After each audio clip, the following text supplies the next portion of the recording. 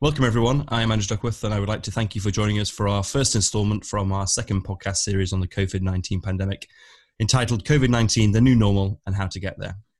At the time of recording this, on Friday the 8th of May, the figures for the world and the UK have unfortunately changed rapidly over the past month since our first series of podcasts. Figures for the UK as of today are standing at over 205,000 positive cases and greater than 30,000 deaths, which is unfortunately the highest registered death rate in Europe and second in the world only to the US.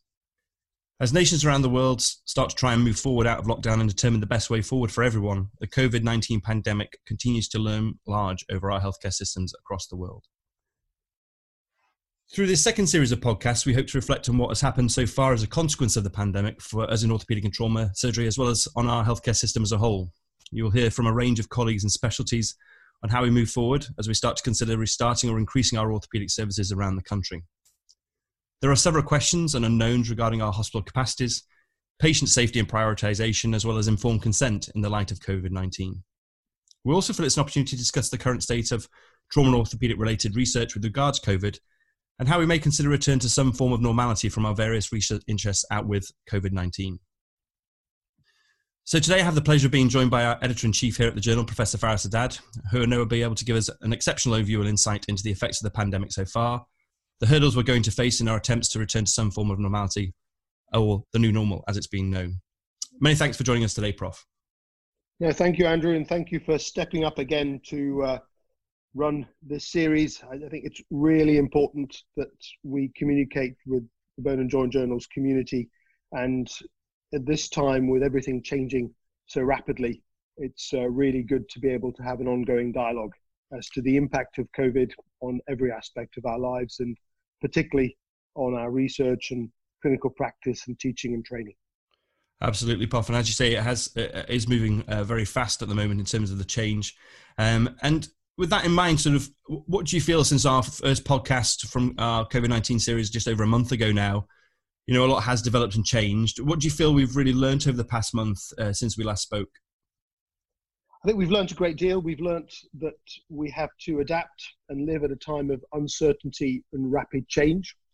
I think we've learned that we need to evolve what we're doing on the basis often of limited evidence, being careful not to be swayed by strong opinions, by local practices, and really to try and move forward in a way that will allow our profession to continue to deliver excellent care to our patients in spite of the ongoing pandemic. I think that the biggest thing that's, come home to roost for most people is that this is not an isolated event that will pass and from which we can just bounce back to where we were. We are going to have to move forward to what we've coined a new normal. We're going to have to move forward to a place that is different from what we're used to, that may be better in some aspects, but will certainly be challenging in many others, and that we're going to have to adapt to living with this virus and its consequences and its impact it has on everything from our personal self-esteem, thinking of what our roles are, to our patients in particular, and how we are going to be able to deliver the care that they need in an environment that's going to look extremely different and that is going to have to change pretty rapidly as we learn more. Because I think one of the stark things we realize is how little we know and understand as we start to step up our practice again. Absolutely, Prof. Yeah, I mean, you talk about the new normal there. What for our specialty in particular? What do you think that? Do you have and it's a crystal ball? But what do you think the new normal is going to look like, certainly in the shorter term? And what do you feel are the key stages for us, as opposed to recovering and getting to that new normal? So I think we've learned a great deal from the fact that we've continued to do emergency surgery. We've learned from the surgical services that we've continued with cancers. So we know that there are processes that we can put in place to limit risk and to start to deliver some form of urgent elective surgery. But within that, there are going to be different stages that we have to go through. I think the first one is a communication stage, because we have to communicate to our profession as to what is reasonable and acceptable. We probably recognize in most places now that lockdown has to relax, which it will do at different speeds and different countries and possibly different locations, in order for us to really justify being able to start elective surgery and the risk that poses for staff and for patients.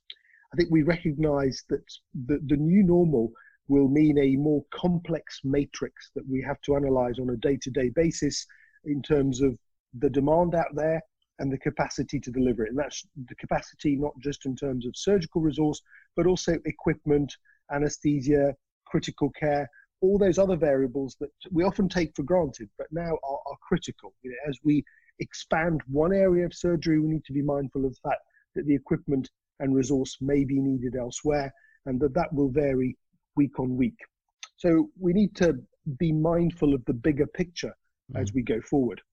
We need to start thinking about who to operate on and when and where. And those are going to be very, very difficult things to fully define, because local availability of institutions and pathways, including such things as transport that are out of our control, will make it extremely challenging.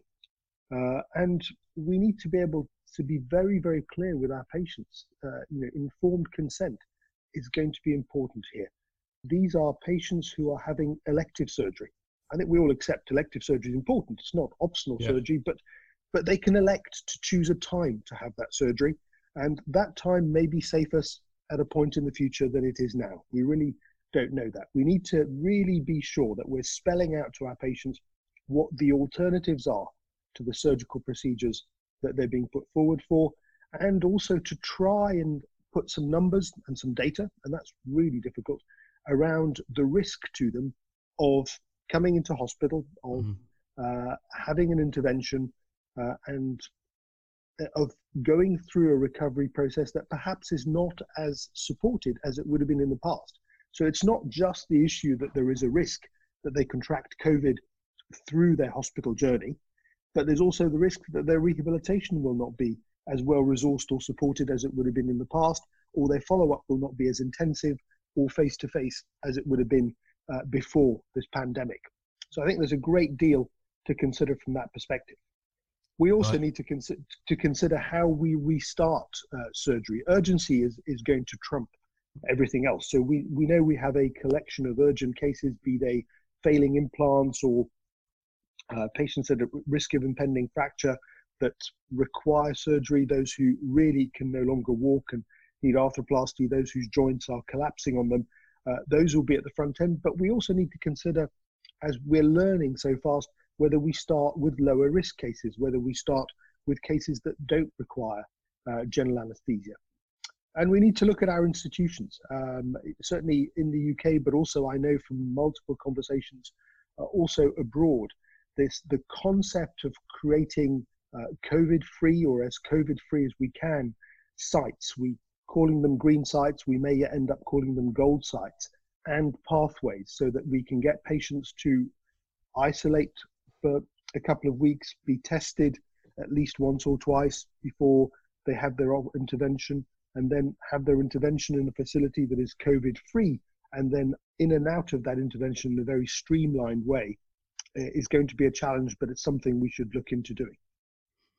I think that's a great overview, Prof. I think in terms of there is many hurdles there, isn't there? And I think one of the, like you say, one of the two big points are we don't have much data at the moment to inform us of these decisions, and also every area and region and country is going to be slightly different in what they can really offer, isn't in terms of the services they can provide, and having these, like say, these green or gold sites, as they're going to say. It's going to be very difficult, and we're just going to have to collect the data moving forward and probably change with time. Would you agree? I think it's going to evolve very rapidly and very quickly. I think this is a classic situation where we need to take a step back and start thinking in an interdisciplinary, interinstitutional, international way about how we collect data and start to understand what we can do safely and what is less safe, and then transfer that information to our peers and to our patients. We've managed to correct reasonable numbers so far, certainly in the UK, around how to create pathways where the risk of COVID becomes low. In other words, with isolation, testing, avoidance of COVID in those institutions, then that then leaves us in a situation where the number of patients who have had urgent or very time-sensitive surgery who've developed COVID is relatively small. And it's only by combining data that we can really understand the impact on those patients of having had that surgery. There's one paper that everyone quotes from Wuhan with a very high morbidity and mortality rate for patients who became COVID positive after surgery. And until we have more data, we have to accept that small series should weigh heavily on our thinking as to what we offer and when we offer it. The other thing we need to consider very carefully, Andrew, is the fact that there is a prevalence of COVID in the community now. It may be small, it may be large, we really don't know. And there's a population of patients or prospective patients who have had a level of COVID exposure or may have had COVID with mild symptoms. Mm-hmm. And we still really don't know and haven't seen any research around the impact of the stress of surgery and anesthesia on those patients. It is certainly feasible, and we may see this as elite sport reopens, that there is a cardiorespiratory impact of COVID at a low level in those patients who aren't being sick and aren't being admitted, that will be reflected in their response to anesthesia and surgery. So there are still many, many unanswered questions, or for those with energy, enthusiasm and drive, many research questions that we still need to address in this area. Absolutely, Prof. And in terms of, you just alluded to it just before, patient preference, do you think there's a chance that will change? Do you think there's a possibility some people will say, I'll rather just soldier on with my sore hip or knee, I just don't want to take that risk? Is that something that we've seen already, or do you think we will see? There's absolutely no question that patient perception here is going to be paramount. We're already seeing that.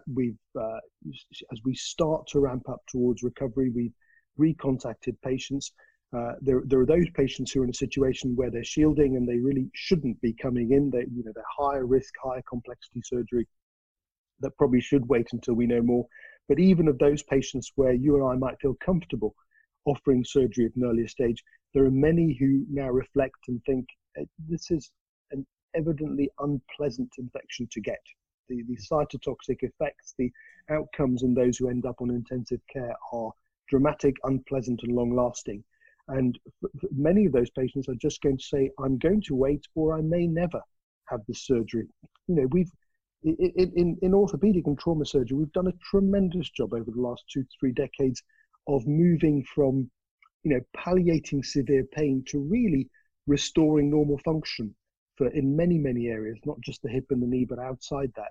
And the reality is much of what we do is quality of life enhancing, but it's not life or death work. It's not limb saving, and patients can carry on for a while, for a long while, without that surgery. So I think patients will, for the time being, walk away, and it's up to us to generate data that suggests that we can redeliver the surgery that we can offer, that we can do so in a safe way with excellent outcomes all over again, and then to continue to evaluate what the post-COVID or with COVID landscape looks like, to see how much of that we can offer, because there is going to be a challenge as to how much surgery we can do within the capacity that's going to be available, and whether that is worthwhile. So there are really new questions to ask, and until we really know what the new normal looks like, those questions remain live. Oh, absolutely, Prof. No, I agree. I think, like you say, though, I think it's becoming on us to develop that research and data so we can inform our patients properly in terms of their risks. And I think that will certainly go a long way into making their decision much more easier. So moving on to sort of research then, Prof, if we move on to that sort of COVID-related research, could you summarize what has been submitted or published so far in the journal? Anything in particular you want to let our listeners to hear about? No, that's a great question, Andrew, because we've been receiving a whole tsunami of manuscripts related to COVID, ranging from some really good attempts to collate experience across centres to some attempts to really just capture the feeling of countries as they're adapting to this, to small case series that are designed by people to help educate others as to what they're living through. But these are largely just simple case series. They're not necessarily methodologically thought through. And moving forward, we must try and move on to a platform where we're really doing methodologically sound research in this area that's going to help shape clinical thinking, clinical guidelines, and evolve patient care moving forward. So we've been incredibly busy at the journal. What we've tended to do is try and fast track COVID-related research and put a lot of it in Bone and Joint Open, and we've put some material in the BJJ as a sort of overview guidance so that we're, at least I hope, helping people understand where our thinking is and what we're seeing from those papers. The BJO papers, the Bone and Joint Open papers, are open access, so everybody can get those. And I think your series of podcasts has been tremendous, and I hope people have gained information from those and been able to shape their thinking as a result of that. We're now entering the phase where we really need to get back to restarting our pre-COVID research. Many NIHR facilities will hopefully start to reopen and people will get back to that. And we need to continue to use all the scientific backup that we can get and all the interdisciplinary work that we can do to now start looking at the impact of COVID and understanding it so that we have some really strong data to shape the future. That's really interesting, Prof. In terms of, you mentioned it there, getting back to our sort of, I suppose, our routine research activities for many of us. Do you think that's imminently coming back? Obviously, a lot of the staff involved in various studies and trials have been redeployed elsewhere. Do you think that's just going to be a gradual thing over time? I think that it is indeed going to be a gradual thing, but as part of the recovery process, we need to remember those staff. You know, they're groups of people who've been deployed doing things they're not entirely comfortable with, some of them, and we need to reintegrate them back into the system. We need to open the labs again, and we need to, as soon as we're comfortable that we've restarted surgery and can do so safely, we need to consider how we're going to run those research studies and restart recruitment in a safe way. So there is a great deal of work that's necessary to ensure that we go back to study recruitment, that we go back to the basic work that we did before, because that really came to a sudden and unexpected halt.